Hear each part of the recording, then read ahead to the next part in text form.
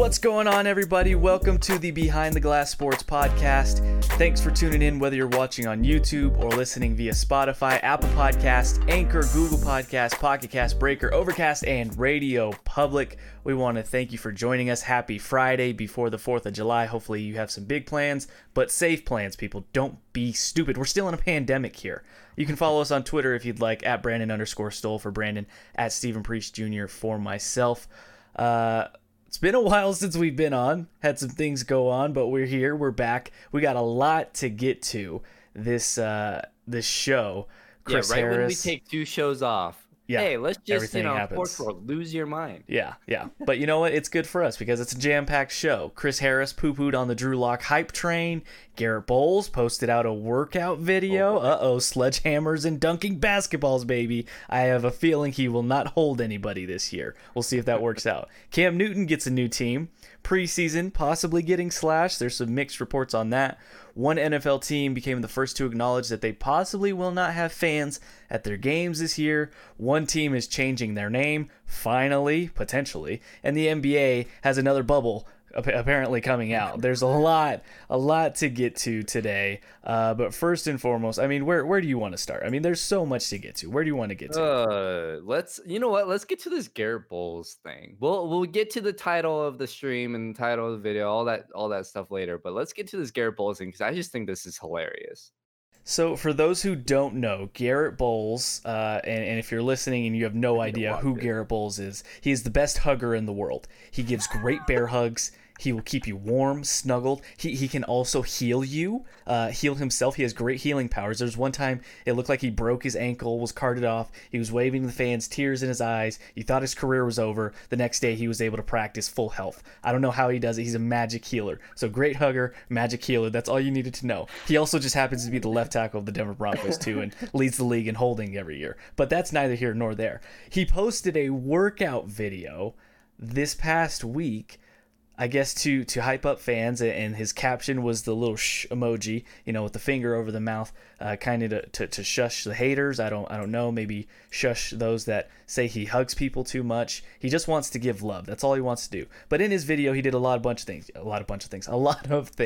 He sledgehammered some tires. He bench pressed with some chains on. That's how you know it's serious. When you get the chains on the bench, that's how you know you mean business. He also, for some reason, threw a ball off of the backboard and dunked it. Not sure what that does for anything, but that was there too. And to make things even better, it was, I believe, in slow motion and black and white. So there you go. And he had music in the background. Total hype video. That's what you need in today's age. Does that give you confidence that Garrett Bowles will not lead the league in penalties this year? No, but I also think he's gonna have a better year, and part of this, why I want to talk about this, and this kind of leads into our expectations of like this offensive line in general, and why they didn't pick a tackle at all in the draft, let alone in the first round, where they had an opportunity to trade up, and get and go ahead and get someone. So, look. If you look at last year, and he led the league in holds last year, but he only had one holding penalty in the last 5 games. I believe, is that correct? He had one accepted call in there. Well, how many declined then? Well, that's the thing. We can go back and look at the numbers, but people say, and that's what people have to realize when they say, oh, well, he didn't get called for holding as much. No. He got called for holding still. The team just didn't accept it because it just happened to be the scenario. They didn't have to accept it. But I guess my point is look, they went 4-1 in those last 5 games, and the offensive line didn't change. Drew Lock didn't go out there and get killed. He didn't get hit really a lot, I don't think. So, and the offensive line didn't change. What did? It was the quarterback. And like, the offensive line is important, but there's a reason. Can you name 3 Hall of Fame offensive linemen that Peyton Manning had? 3 Hall of Fame offensive linemen? In 20 years, or in 18 years? Seriously, how many Hall of Fame caliber offensive lineman did he have? Is Jeff Saturday a Hall of Famer? Yeah, I think so. There's one. I mean, that would Yeah. be a better question for Colts fans because I have no idea. I mean, he definitely didn't have any here. Even with Brady. Well, Has Brady ever had a Hall of Fame type of? He's had really good linemen. He's had good line. I mean, I can't remember their names. But in the past, there's been issues though, and they've constantly changed offensive linemen. I mean, here in Denver alone with Peyton, it wasn't anything. They had he went off to Jacksonville, the guard, Zane Beatles. Zane Beatles. He was solid. Orlando Franklin was solid. Ryan I Clady? believe he had Ryan Clady for his first year, right? He had Peyton. Yeah, he had Ryan Clady the first 2 years, I believe it was. First 2 years. But Ryan Clady got hurt that Super Bowl year and didn't play. So, like, that's the thing is, I mean, I just don't think that it's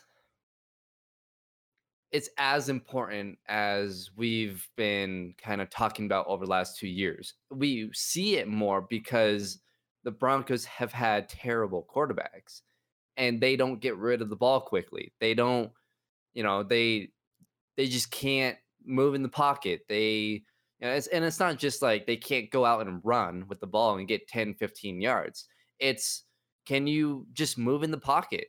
Just kind of know where to go, just like Peyton, just like Brady. There's a reason why that they improve an offensive line because they can either one, get the ball out quickly, or two, they know where and when to move. And I think with Drew Lock, I think he showed some of that. He has that ability to move around and he has the ability to get rid of the ball quickly. So that helped the offensive line a lot. And, I remember just watching the games and looking through Twitter, and I barely even saw, Garrett Bowles' name or the offensive lineman being talked about. It was how well Drew Lock was playing, and that's it. Because he was playing well with that offensive line. So I'm looking at Bowles' stats and penalty stats, and if you go to NFLpenalties.com, you can see it if you search Garrett Bowles. So it looks like in the last few weeks when Drew Lock was playing, he only got called and accepted for holding once, and that was week 16 against the Lions. However, on the year, he did have 6 declined holding penalties as well. So does it show when those decline penalties were? Not that I can see, no. So that's the thing. I mean, but if you go through the first 1, 2, 3, 4, 5, 6, 7, 8, 9, he had a 9-game streak there where he was getting holdings left and right. And some of those games, I'm pretty sure he had multiple holdings, or holding penalties called. Yeah, I'm with you. This doesn't give me. I mean, obviously, it's it's good for him if that's what he needs to kind of motivate himself. Mm-hmm. Do what you got to do. It's funny to make fun of it. It's Garrett Bowles, so it's like he's got this narrative surrounding him. I don't think that he's a bad guy. I mean, obviously I've never met the guy, but he seems like he works hard. He just, for whatever reason, his technique isn't great, and he just likes to hug people. Hopefully that can change, and hopefully he can get better in year 4, or is he going into year 5? I think he's going into year 4. They declined 4, yeah. the 5th year option, but at the same time, I just don't have the confidence that he can be a great tackle. Maybe he can be serviceable. We'll see hopefully, if Drew Lock stays healthy and if the season continues, a full slate of games with Garrett Bowles with Lock, and maybe that improves his performance.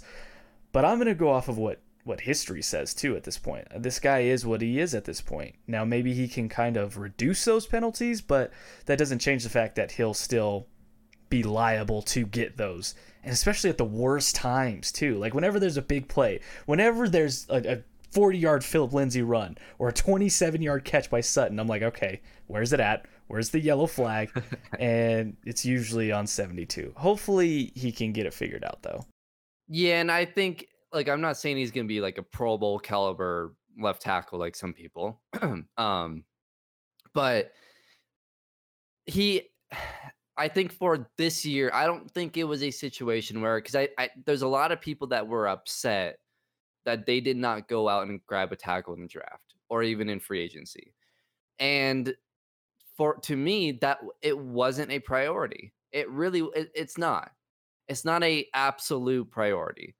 If he had 5 holding penalties in the last 5 games and was killing Drew Lock, yeah, then that's a priority. But the fact that Drew Lock came in and won 4 out of 5 games and put up the numbers that he did, and Bulls only had 1 accepted holding penalty and maybe a couple declined. It to me, it's if he had, let's say, 10 to 12 I don't know how many holding penalties he had last year, but let's say he had 10. He probably had more than that. He probably had like what, 12? If he cuts it in I'm looking at half. it now. It looks like he had 10. I feel like this is wrong. It looks like he had 10 total penalties. Let me just double check to make sure this is right, because I feel like he had more than this too. I feel 'Cause like he had more led than the that league. too. I want to say 12, but let's just say he had 10. Then if he cuts it in half and he only has 5 next year, look, I'll take it. I think that's good enough for next year. They're not, there's no Super Bowl expectations for this team next year. Can they make the playoffs with Garrett Bowles having 5 holding penalties? Probably. They probably can. So if he just cuts it in half and has anywhere between, I would say, 3 to 7 holding penalties, anywhere in that range, fine. It's serviceable for next year, and then you can move on. And then first round next year, take a tackle or grab a tackle in free agency, whatever you need to trade for a tackle, whatever you need to do. But the opportunity that they had to help Drew Lock immediately with getting Jerry Jeudy, with getting KJ Hamler, that was a priority because yeah, you have Sutton, but there's really no one else. You don't really believe in Deshaun Hamilton. You don't believe in Tim Patrick, obviously. So that was the priority for this team. Get those guys because not only getting those guys will help Drew Lock, but it will also help the offensive line. Because if it's helping Drew Lock, he's going to get the ball out quicker, and they're going to be able to build an offense around Drew Lock and those weapons that they have to help the offensive line and to put a lot of points up. So to me, I trust what they're doing with that. It's hard to trust this team, especially as of late. I know that, but I think when you have the quarterback, a lot of issues go away, and I think that's one massive issue that maybe won't go away, but it will be a lot smaller next year. Yeah, and looking at it, it looks like Bowles was called for 17 total penalties last year. And if I'm reading this right, only 10 were accepted, but he was called for holding 13 times. Again, I feel like that's off somehow, but I don't know. Either way, I agree with you. If he could just cut that in half. I mean, if we're hovering around the 8 mark, and maybe 4 of those are accepted, we'll take that. And it also just matters when these holdings are coming from, and maybe that's a coaching thing. Maybe these coaches should realize, okay, in this situation, late in this quarter, or it's a big third down right before half, or in a 2-minute drill, maybe we should slide the protection a little bit, or maybe we should give Bowles a tight end right next to him, and maybe they can chip before they go on their route, or maybe the running back, motions over and chips somebody. As they're breaking out on their route or something like that. Maybe that's a coaching thing and things they can do to help him out a little bit more. But at the end of the day, it's just he is what he is, and hopefully he can improve on what he is. Yeah, and to the coaching point, run the ball. Don't get pass happy with this team. I get Drew Lock is the new fun toy to go out and, KJ Hamler, Jerry Jeudy, Sutton, Fant, all these guys, all these weapons, but you also have Philip Lindsay and Melvin Gordon. And we talked about Melvin Gordon in our last podcast. The dude can play. Philip Lindsay can play. These guys, you have a 2-headed monster back there. You have to use them. They have to be getting, in my mind, Melvin Gordon should be getting 20 to 30 touches a game. Philip Lindsay should be getting 10 to 20 touches a game, at least. So if you go out and give Philip Lindsay 12 touches and Gordon 27 touches, and that what does that equal? 39 touches total. If you can give them, Math. if you can give them 40 combined a game, then great. But if it goes below that number and Drew Lock is throwing the ball 30 plus times, I don't care if it's 25 for 30, 450 yards and 5 touchdowns. You cannot do that every game. It will not work every game. You have to rely on Philip Lindsay and Melvin Gordon, at least for this upcoming season. And then next season, maybe if Drew Lock is showing what he can do, then yeah, you can go the Kansas City route and just go crazy. But until then, you have to rely on those guys, and those guys will help Garrett Bowles and the rest of the offensive line too. If you had a workout video, what would it consist of? What would be your montage? Anything involved with pivot. So like spoon feeding him peanut butter. It really just turned into a pivot montage, but that's okay. I'm okay with that. I would do anything food related. So crumble, anything pies, something like that. I would definitely put it in black and white. Put some sensual music behind it, honestly. It wouldn't be like hype train. It would be like sensual, some Barry White stuff. But no, good on Garrett Bowles. I mean, hey, whatever you got to do to get yourself going for the year, do it. That's what we're looking for, and hopefully you can improve on it and stop hugging everybody, damn it. Like, just block them. Use your hands sometimes. Don't put your nipples to their nipples. You don't need to do it. All right, moving on. Didn't know we'd get nipples in today in the podcast, but we did it. Maybe we should have did that challenge every day, every podcast. Let's try and fit a word in. Whoever does it wins. Trains. Speaking of trains, even though I never mentioned train yet, Chris Harris Jr. poo-pooing on Drew Lock's hype train. I didn't see this. You didn't see this? Okay, so he joined Colin Cowherd last week sometime. I don't know what day it was, but I saw this. Somebody on Twitter tweeted the quote, and I was like, okay, this is interesting. I went and watched the clip this morning, and he joined Colin Cowherd, and Colin, he's a big Drew Lock fan. For anybody that hasn't known, Colin Cowherd is driving the bus. He has got the hat on, blue and orange glasses. He is ready for Drew Lock's season this year. Well, Chris Harris Jr. was on, and for those who don't remember, Chris Harris Jr. now plays for the LA Chargers, and he was asked about Drew Lock as a franchise quarterback, as a quarterback, what Chris Harris liked about him, what's his strengths, what's his weaknesses, and Chris Harris said, he can make all the throws, but we played subpar competition last year, and so you don't know if you really got a good look at him. Now, to Chris's defense, I went back and looked at the teams that the Broncos played last year. They did play the Chargers. I believe it was in week 13 or 14. At the time, the Chargers were 4-8. They were without Derwin James, if I remember correctly. So you have to take that in consideration. They played so it was the Chargers, and then they played the Lions in week 16, 3-11-1. They played the Raiders week 17, who were 7-8 at the time. Not great teams. They did play two really good teams in between there, though. Week 14, you had the 8-5 Texans, who Locke had his best game yet. And then week 15, they played Kansas City in the snowstorm. I don't know how much stock you want to put in that game. I mean, right. The Chiefs blew them out. But, I mean, if it was in Denver and it was that type of snowstorm, does Kansas City perform that well? I don't know. I mean, I think home field really played a huge edge in that. And plus, I mean, I don't know. It was just one of those games for Drew Lock. You just couldn't do anything. So when you hear that from Chris Harris, or when you hear that quote, what is your thoughts? Do you think there's bitterness behind that, or do you think he actually believes that Lock is just I mean, I think if he had signed, say, a 2-3 year deal with Denver and stayed, I think that conversation would have been a lot different. But again, he is right to a certain extent. I mean, like the Chargers, yeah, they had a lot of injuries, and at that time, like you said, they were 4-8. And Drew Lock, 134 yards, 2 touchdowns, had a pick. It was his first game though. So, okay. I mean, they won. He played okay. But after that game, I remember thinking, all right, well, that's not exactly what we wanted to see. He did make some throws and he played all right, but it wasn't anything. I wouldn't say it was good or even great. I would just say, okay, that was his first start. Let's see what he does next week. And then against the And then the next game was against the Texans, where he was 22-27, 309 yards, 3 touchdowns, and a pick. So that Texans team was a good team, but they didn't have J.J. Watt. I don't think the defense for that team was necessarily great.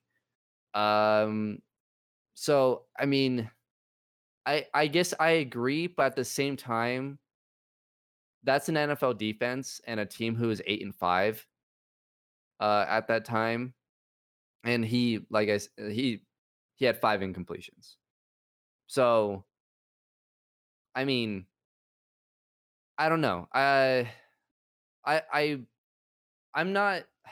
I guess with Drew Lock, we just need to see more, and that's been kind of what we've really talked about the last however long. We just need to see more. 5 games is not enough, and it was just, to me, when you look at his stats, it was inconsistent, and that's what you expect from a rookie quarterback, just the inconsistency. But the fact that he did have those games in which he played great, I think he showed flashes, and I think that's what's so exciting about him. Um, so I guess at the end of the day, I guess I agree with Chris Harris. It's just, I mean, he's playing for the Chargers, right? So what are you really going to say at that point? If he was a free agent still, or even with the Broncos, I think he would have said a little bit more. But he's with the Chargers, so what really are you Right. gonna say? I think two things can be true at the same time here. And I think he didn't say it in a way that was like, this guy's not the real deal, he sucks. He just pointed out, he said, yeah, he can make all the throws. You know, he mentioned why he feels like the offensive players and maybe even defensive players gravitate towards towards Drew Lock, because he has that confidence, that swagger, whatever you want to call it. He has that, but he did say, he didn't say it in a way that he's like he sucks, but the way he kind of phrased it was like he has all this, but at the same time we didn't play the best of competition. And while that's true, we just went through it. They didn't play, the Ravens or top defenses week after week, but at the same time too, you can only play who's on your schedule. And at the same time, when you play those teams, whether good or bad, you're expected to perform well. Did Drew Lock perform well more often than not? Yes, he did. And he did show flashes to where you can be like, okay, wow, this guy has the potential. I agree that I think this is more so Chris kind of taking the side of, I'm a Charger now. Things didn't really end well in Denver, so I gotta pump this guy up a little bit because I know him and played with him, but at the same time kind of bring him down a little bit, so it's not like, oh yeah, I love that guy, he's going to be a star. Because a lot of defensive players, like I just saw, after I saw that, Justin Simmons came out and said, this guy has the it factor. And I'm pretty sure there was a point last year, and I was just trying to Google it, where Chris Harris, I believe it was him, said that he has the potential to be a star. Von Miller, it might be Von Miller's quote that I'm thinking of. Von Miller says he's going to be a future star in this league, and he hopes he's around when he reaches that stardom. So it's like, you have to take it with a grain of salt. Now, Chris did practice against Drew Lock. He's on the other side, so maybe he knows more things than we do. But at the same time, too, we know Chris Harris loves to talk, and we know he's a very emotional guy. He wears, his emotions on his sleeves. So when you don't get what you want out of the deal with your contract and how things ended up, I'm sure anything Bronco related, he's not going to have the best thing to say right now. Right. Here's the thing though. If I told you, okay, this rookie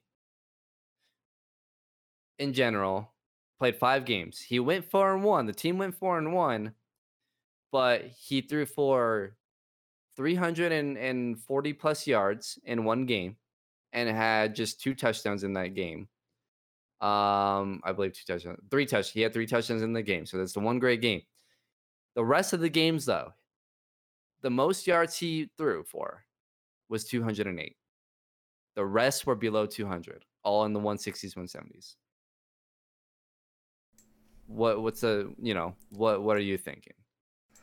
Well, I mean, it depends on the context too. It all depends on the context of Right. it as well and how it looks. And even though he may not have had the stats to back it up, I mean, how many rookies are going out there putting up 300 plus yard games, I mean, other than Mahomes, who's just a freak and who had a loaded team, I mean, I just think you have to take it with a grain of salt. Now, is there things he can improve upon? Yes. I'm not ready to crown Drew Lock as some sort of franchise quarterback like a lot of Denver media or Denver fans may be willing to do. I'm not there yet. I actually think this year is going to be kind of a sophomore slump for Drew Lock. I think we're going to see him struggle, and I think the narrative might flip very quickly, like, oh, this guy can't play. And at that point, I'm going to be ready to be like, well, let's give this guy a little bit more time, especially with the circumstances of a shortened offseason, a younger offense, a new coaching staff offensively. Now he really has a longer leash, at least he should. But I think we saw the flashes that we didn't see with guys like Trevor Siemian, Brock Osweiler, Paxton Lynch, of course. You didn't see it with those guys. With Drew Lock, you at least feel it. You felt it in preseason, and you feel it with some of the throws he can make and do. You're like, wow, okay, this guy could actually be something. Now it's about being consistent and getting those technical things down of the sport. Yeah, and I think for the people who, I guess, don't really believe in Drew Lock, like you said, I mean, you're just looking at stats. You need to know the context. You need to watch him play. And I think what I've seen from him the most, that I guess what gets me the most excited about him and makes me believe that he can actually be that next guy for this team is not how he played on the field, his stats or anything like that. It's his attitude. It's what I've seen from at least early on with his leadership and doing the workouts in the off season, even just during the games, being just out there, being a leader, being a quarterback. And those are the things that we didn't see from Trevor Siemian. Really, we didn't. It was more of just. It was almost like a Kyle Orton like feel where he was just kind of stone faced, and it wasn't really just. He didn't have that emotion. Brandon Allen had a little bit, but he didn't have the play to kind of go with it. Joe Flacco was a mess. So that's the thing that kind of stands out for me when I was watching Drew Lock. It wasn't just the throws that he was making or anything like that. It was his attitude. And this offseason shows a lot. Going out and meeting up with guys, doing the workouts, reaching out to Peyton. He's taking that step to being that guy instead of waiting for it to come to him, and that's the thing that's been most impressive for me. So we'll see if all that pays off for him. Yeah. All that, those extra steps, passing with guys, setting up times, talking with Peyton. Hopefully it works out, because we are in desperate need of a quarterback here, and we can't go through another 3 to 4 years without having one. From one quarterback to another, though, actually let's pay off the title here. The Redskins, Washington, that team, they're possibly changing their name. This was a big story a few years back. Now it's coming back to fruition. I just saw not too long ago on Twitter that Roger Goodell posted a statement from the NFL saying that they've actually had talks with Dan Snyder about this in recent weeks, and they're kind of optimistic about where things are going. A lot of people are pushing for Dan Snyder to change the name of the Washington Redskins, which he should, because it's it's obviously pretty racist to anybody of Native American descent. So with that being said, the Redskins put out a statement saying that they're going to undergo a thorough review of their name, which, I mean, you would think that means they're going to change it. If they put that out and they're like, nah, we're good, we're going to keep it, then it's kind of like, that looks even worse. But if they do change their names, we saw the Washington Red Tails to honor the Tuskegee Airmen in World War II, the African American Airmen. That would be a really cool one. Yeah, so I'm reading it here, and again, taking this off Twitter. So if for the small chance that this is, I guess, not completely true, we apologize. We're just going off Twitter what we're seeing. But it does say the name Red Tail celebrates the World War II. How do you say it? Tuskegee Airmen. Yeah. Who were the first who were the first African American military aviators in the U.S. Armed Forces. The nickname Red Tails comes from their planes, which had a distinct crimson tail. So, and then this person here on Twitter made like a logo for it, and like a jersey mock-up. So It would be really uh, cool, I think. Ollie Connolly, if you guys want to go check it out, it's all over Twitter. But yeah, I like that. Generals have popped up. They can't do Let's the see. Generals though. Like that's the No. team that continuously gets beat by the Harlem Globetrotters. So I don't think you'd want to be the Generals. The Senators, the Warriors. Uh, let's see. I don't really see any other names right now. Yeah, I mean they can't really do, with DC, being that's where the White House is at and all the patriotic. They can't really do the Patriots. I've seen the Sentinels as one as well. So I don't know. I mean it's about time. But hey, I mean use this time. I mean as a time to rebrand. A new younger quarterback in there. You get a new name, maybe new jerseys with that, hopefully, or you could keep the the color scheme, but new jerseys. I mean, use this as a chance to kind of change the feel around the Redskins, which has been an organization that has just been kind of dwelling in the bottom for a while. Yeah, and I think Red Tails would be, especially in for today, and for the future of the league and just in sports in general, really the world. I think Red Tails is probably the perfect name. If they don't choose it and they decide on the Warriors, or if they don't choose that name, if there's a lot of people out there who want that name and that's the name that's trending, that's the most popular, and let's say they don't choose it and they choose one of the other names, I mean, is it still okay? Are you okay with that? I think what they should do, I think this is easy stuff, like for their social media department, put out a poll. I think they should brainstorm with Dan Snyder. Hey, maybe these are a few of the names that we like. Let's put out a poll on Twitter, with 3 options, or put a 4th option. What another other, something the fans can suggest, or maybe throw it out to the fans. Hey, give us 3 or 4 names, and the 3 most, or whichever come up the most.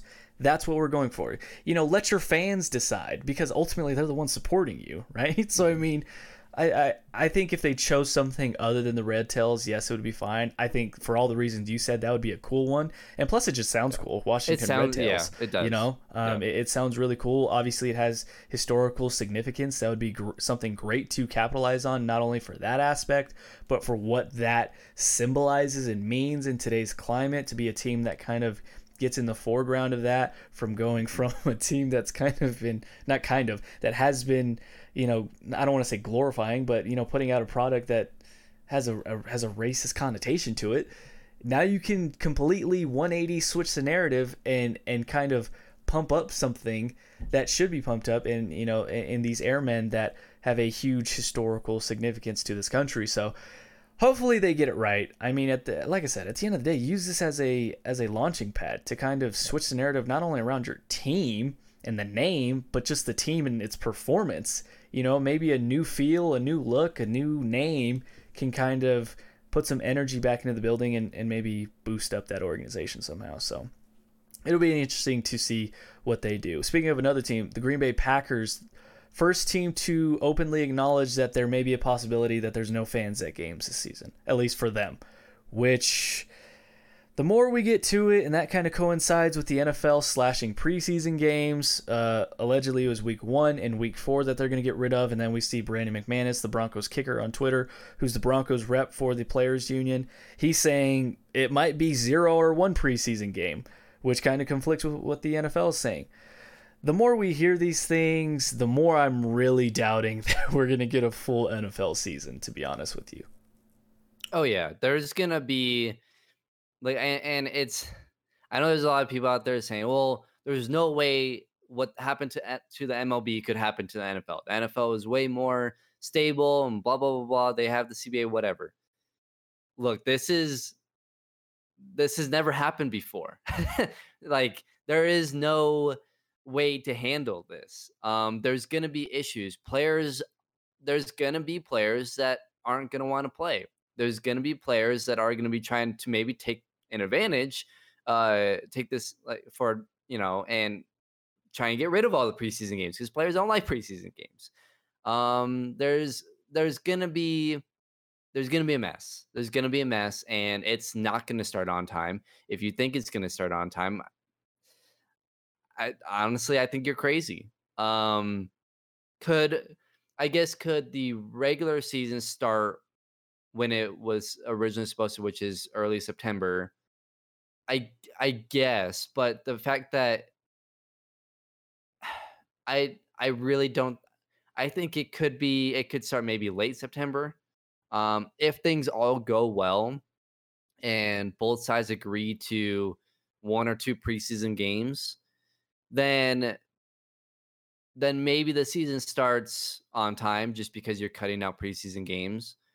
But again, I think there's going to be issues. I don't think players are going to want to play preseason games, especially when you are risking your health.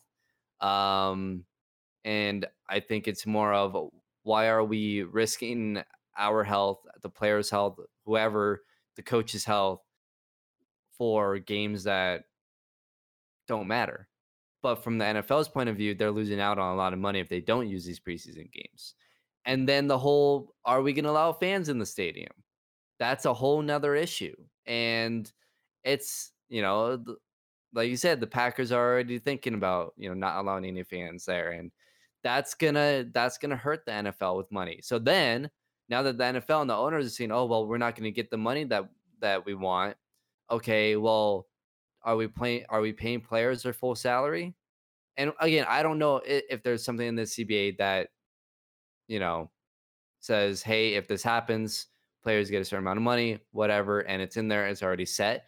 But even if it's set, there's still going to be issues.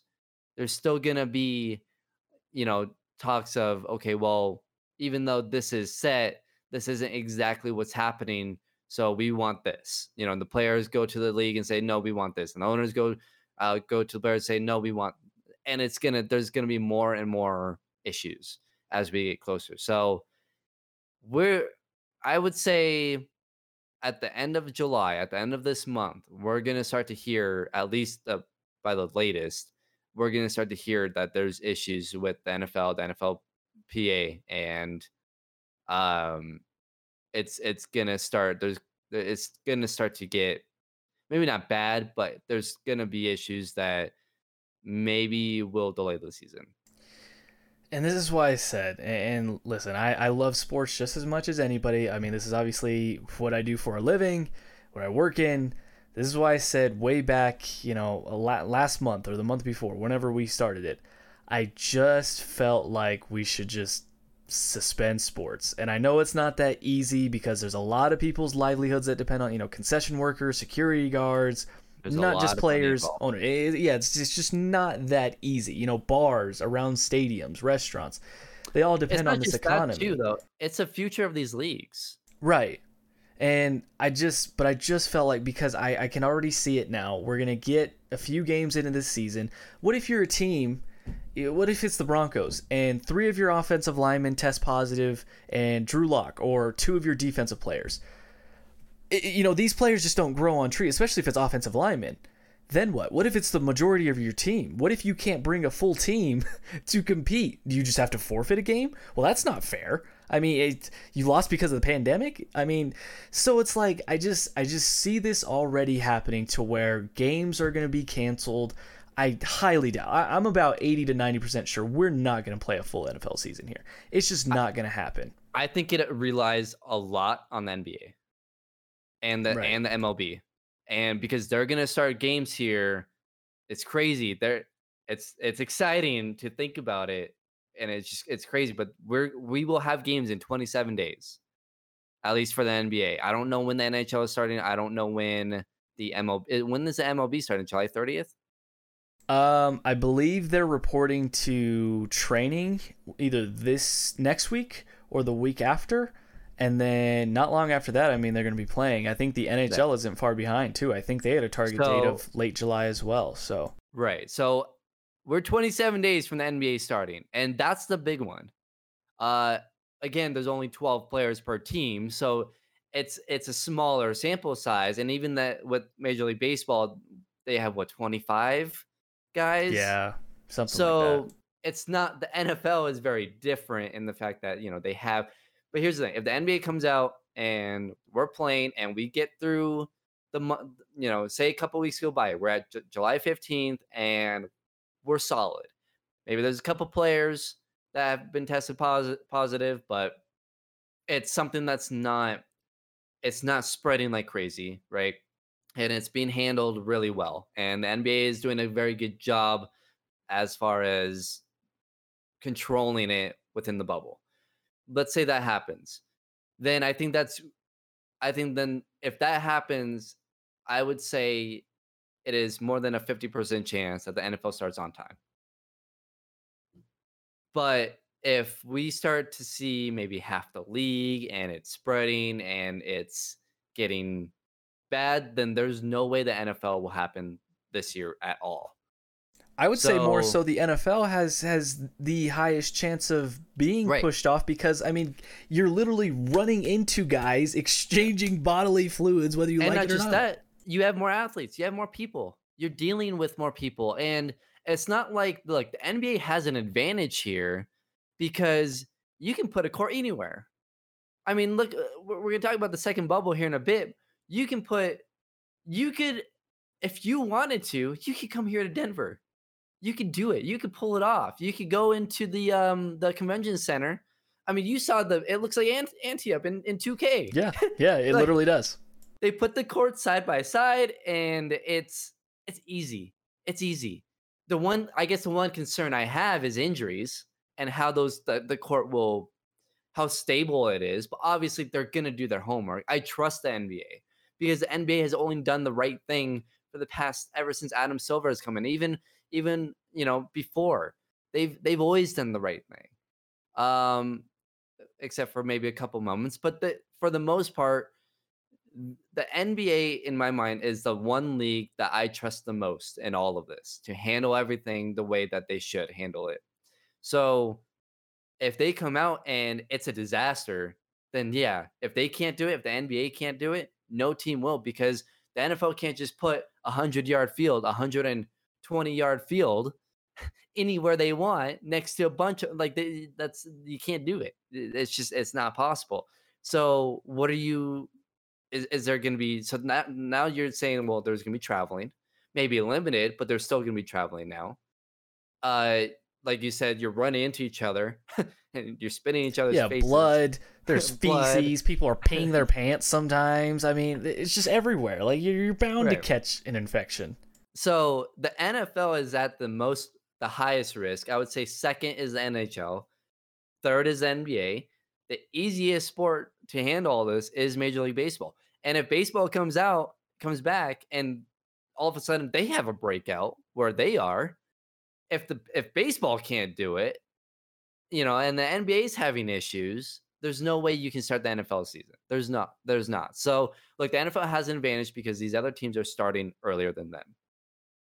They're either continuing the season or they're starting the season earlier. So the NFL has an advantage with that. They can kind of see what happens. So, if there is issues, they don't have to go through, we're starting and then you have to stop, right? Stop again. Like the NBA there's a risk where you're going to start and a week goes by and you're going to have to stop everything and it's completely failed and it's just a disaster. So if you're the NFL, you don't really want to take that risk.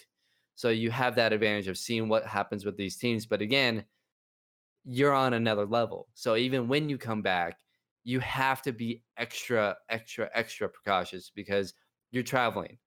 The style of the game is not in your favor. The amount of players and the amount of personnel on the team is not in your favor.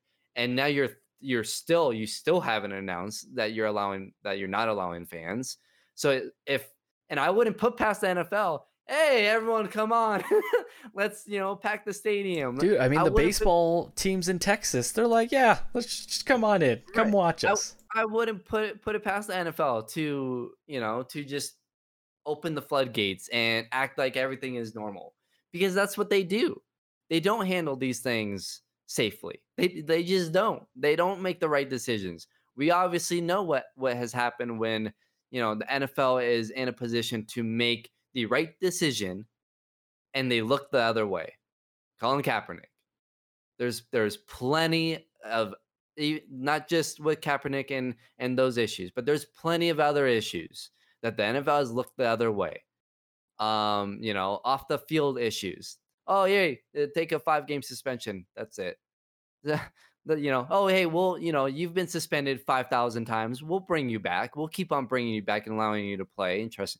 There's plenty of examples where the NFL has made the wrong decision. Not to say that the NBA hasn't, but it's a whole lot less. So I just don't trust the NFL to making the right decision. I do trust the NBA, and so we will see what happens with the NBA and how they're handling it. I think they're handling it the best that they possibly could with the bubble. They have an advantage, with their play style and with how big courts are and whatnot. They have an advantage. So if everything goes well, then, okay, well, now let's look at the MLB.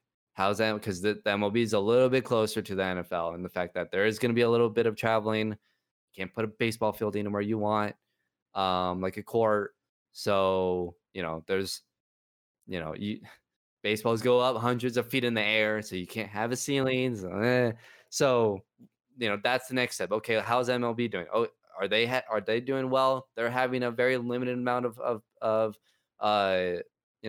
cases. Okay, great. That's good for us. So in that case, then the NFL and the NFLPA will start to talk a little bit more.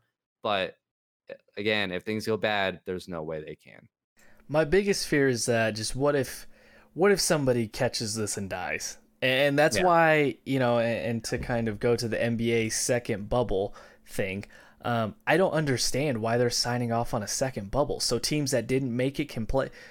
Why are we even putting these guys in even more unnecessary risk to do this? And that's my biggest fear, is that what if a player catches this, or a coach or a GM or somebody, because we don't know how this affects everybody. Obviously it could be more serious for people with pre-existing conditions and those who are older. We get that.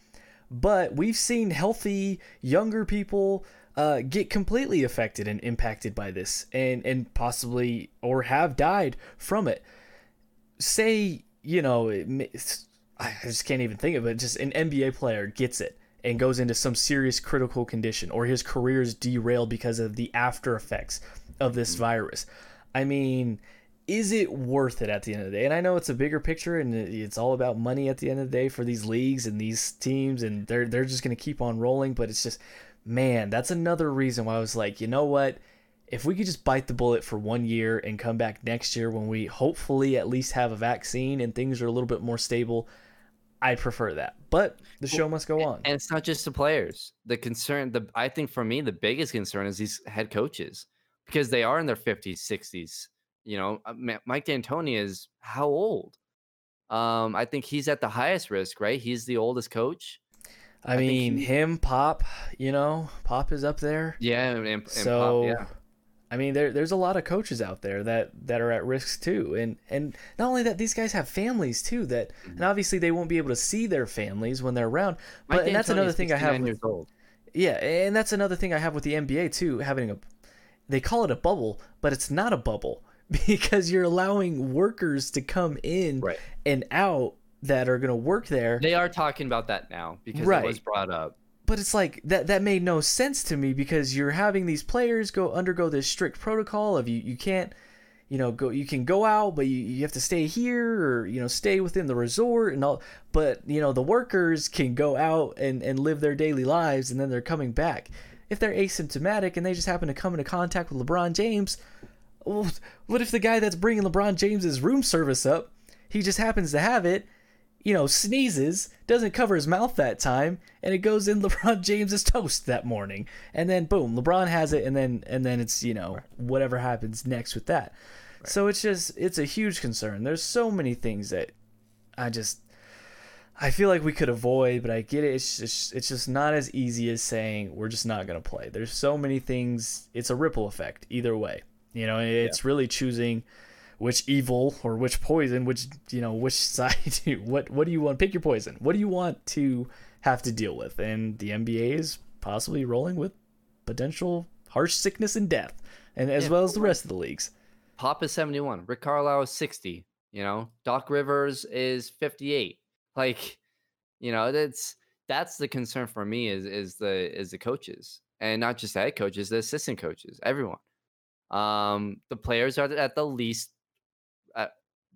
risk, right? I mean, they're healthy and whatnot, but again, like you said, it has affected healthy people. So it's rare, it's a rare chance, but it has happened. And so that's just, if something like that happens, worst case scenario, and someone does lose their life because of this, then yeah, they're gonna have to shut it down. And at that point, like, and I'm sure they've talked about it, is it worth that risk? Um, and that's why they've allowed people to say, "Hey, I'm not going." It is up to the players and the coaches. They are deciding to go and do this. If you had LeBron, Kawhi, like all these superstars, Giannis say, "Hey, we're not coming," and then you had Pop, Mike D'Antoni, Rick Carlisle, all these coaches say, "Hey, we're not coming," then obviously they wouldn't go through with it, but they are risking it. And so if something does happen,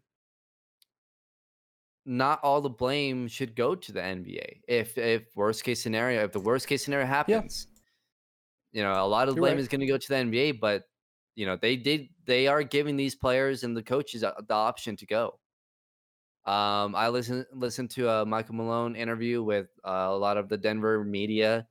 I believe it happened a couple days. I don't know if it was yesterday, a couple days ago. I can't honestly remember. Yesterday was a long day, but um, it he yes, he's concerned a little bit, but what he said was he trusts the NBA, and he trusts that the bubble will work, and that for him the hardest thing is not seeing his family, because they will not be able to see anyone for 60 to 90 days. Like, it's a long time. But he's, look, all these guys, they're taking that risk. And so if something does happen to one of them, I hate to say it's on them, but at the end of the day, it is, because they're choosing to go. Yeah, they had Um, the choice to opt out for sure. right. I can understand that. Knowing their age, knowing if they have something, family history of some underlying illness, like they all know. And so, if they're willing to take that risk, then it's on them at the end of the day. Now, could the NBA have just said no, forget it, we're skipping until next year? Yeah, they could have, but you got to also remember the NBA. There's a lot at risk here with money, and there's a reason why all these players and coaches are going. Because if the NBA doesn't continue their season and they lose out on all the billions of dollars, then it's going to affect salary in the future. And all these players are going to lose out on, the NBA has done all this work to be able to, like, these max contracts, like, guys are signing $30 million deals a year. And if they don't continue to play, that could be cut in half. And we're back in early 2000s where the max deal was, I can't really, I just watched the LeBron special. It was like he signed like a 4-year, $80 million deal. Like, you know, like that's That's what Alan Crabb is getting these days. That's what Gary Harris just signed. right. So you're back in those days, and these players don't want that. LeBron is smart. He doesn't want that. He makes a lot of money, and it's not just for him. He knows that this is for the rest of the league. This is for guys like Luka, for Giannis, for Nikola Jokic, for these young players that are going to be taking, that are going to be running the league for the next 20 years. It's for these guys playing these games, in July or in August, September, October, November, whatever. It's for those guys. It's for so that the league can continue to be as dominant and as, and continue the revenue that they've had over the last couple of years. And then not just that, but getting more and more and more. In 10 years, you're going to be seeing $50 million deals in a single season, for guys like Giannis and Luka. So it's for those guys and it's for the league. So it's money is controlling pretty much this whole thing. Unfortunately, I mean, that's just the reality of it. Yeah, no, so that's a great point though. Yeah, I mean, again, it's same with MLB, same with the NFL. There's a lot of money at stake.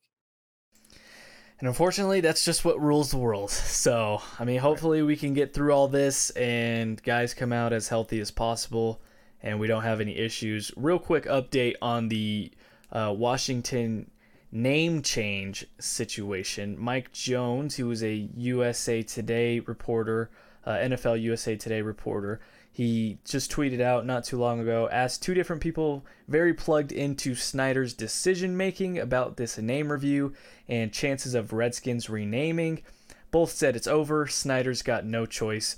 Also, when FedEx, who is the name sponsor of the field, asks you to change, and then Nike apparently, and I went on the website this morning, they pulled everything Redskins related from their website. So, and Nike is the jersey sponsor. So he really, and that's, unfortunately, is he doing this because it's the right thing to do, or is it because this is going to affect his wallet? It's probably the latter, but at the end of the day, it's going to get changed, and that's where we're at with that. So good on the NFL and these other organizations kind of stepping up and fighting for what's right. So and it'll probably happen quickly too. I mean, I would assume so. Yeah, I mean, the season's going to start here soon. So well, yeah, but yeah, they need to get new jerseys, logos, all that stuff. But I would say by our next episode on Tuesday, we'll probably get at least a like this is the tentative decision, not 100%, but it's the favorite. So we'll probably know by our next episode. It's going to be interesting to see. We never got to it earlier, but before we wrap up, Cam Newton signing with the New England Patriots. For a moment there, Jarrett Stidham was like, "Oh yeah, baby, this is my squad. Time for the dynasty to start with me. I'm the new guy." And then the Patriots were like, "Yeah, not so fast. They bring in Cam Newton. I believe it was a 1-year deal. Really interesting. I mean, I would have never pictured Cam Newton in a Patriots uniform with that organization. Cam Newton's more of an outspoken, type of guy, more outgoing. We know the Patriots kind of like to keep their players kind of insulated and not show as much personality. I saw a Boston radio station is already criticizing Cam Newton. He hasn't even played it down for them for how he celebrates his touchdowns. And it's like, oh my God. Like, what do you guys want? I mean, do you want Jarrett Stidham or do you want a quarterback that's at least somewhat competent? Now, I'm not the biggest believer in Cam Newton, but I'd rather have Cam Newton than Jarrett freaking Stidham. So, what are your thoughts on Cam going there? Does it make them a playoff contender? If it wasn't the Patriots and any other team was in that situation, I would like it. But like you just said, the fit is not the best. But again, if it's not like Cam is a bad guy. Like, that's not the issue. It's just he is a little bit more outspoken. But I don't think it's a bad thing. Him being outspoken. He's got a lot of personality. Yeah, and I think you see it on the field. You see it, with his touchdown celebrations, which, okay, come on. What, you just want the Gronk spike and that's it? Like, geez. The only thing I don't like about Cam Newton is his Instagram font decisions and how he tweets. Really confusing stuff. Not sure why. By the way, did you see the Edelman post and then Brady commented on it? No. So Edelman, I'm pretty sure this was real. I want to double check to make sure if you can find Edelman's Instagram. But it had Peyton. Brady commented, he's like, "I'll always be your number one," or something like that. So that was hysterical to me.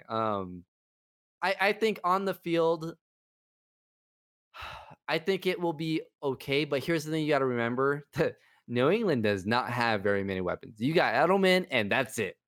So I don't know. Cam's gonna have to do a lot of running, I feel like, and if that's the case, he's gonna get hurt. I don't see it working out really that well because of that. If they had if they had Gronk, if they had Edelman, if they had another receiver on the outside, say Antonio Brown had worked out and they had Antonio Brown still, something like that, then I'd be more like, okay, this can work. But Cam has no weapons there. And the only guy that could really succeed without any weapons was Brady. So if you really think you can do that with Cam or any other quarterback, you're going to lose a lot of games and it's going to be a disaster. And unfortunately for Cam, it's going to fall all on him. I think one thing they'll probably try to do, and we know with McDaniels there, he's going to cater to Cam's skill set. So I don't think they're going to force him to do anything that he isn't good at doing, like, throwing the football. He's not great at that, at being like a true pocket quarterback. So I think you'll see more runs, but like you said too, he's older now. He's a little bit more injury prone, so they have to be a little bit more clever with how they use that. I think this is a team that's just going to be run heavy and play defense. They're going to use that great defense they had from last year, and they're just going to try and run the ball, pass when necessary, try and just muck games up, win it 20-17 type of style.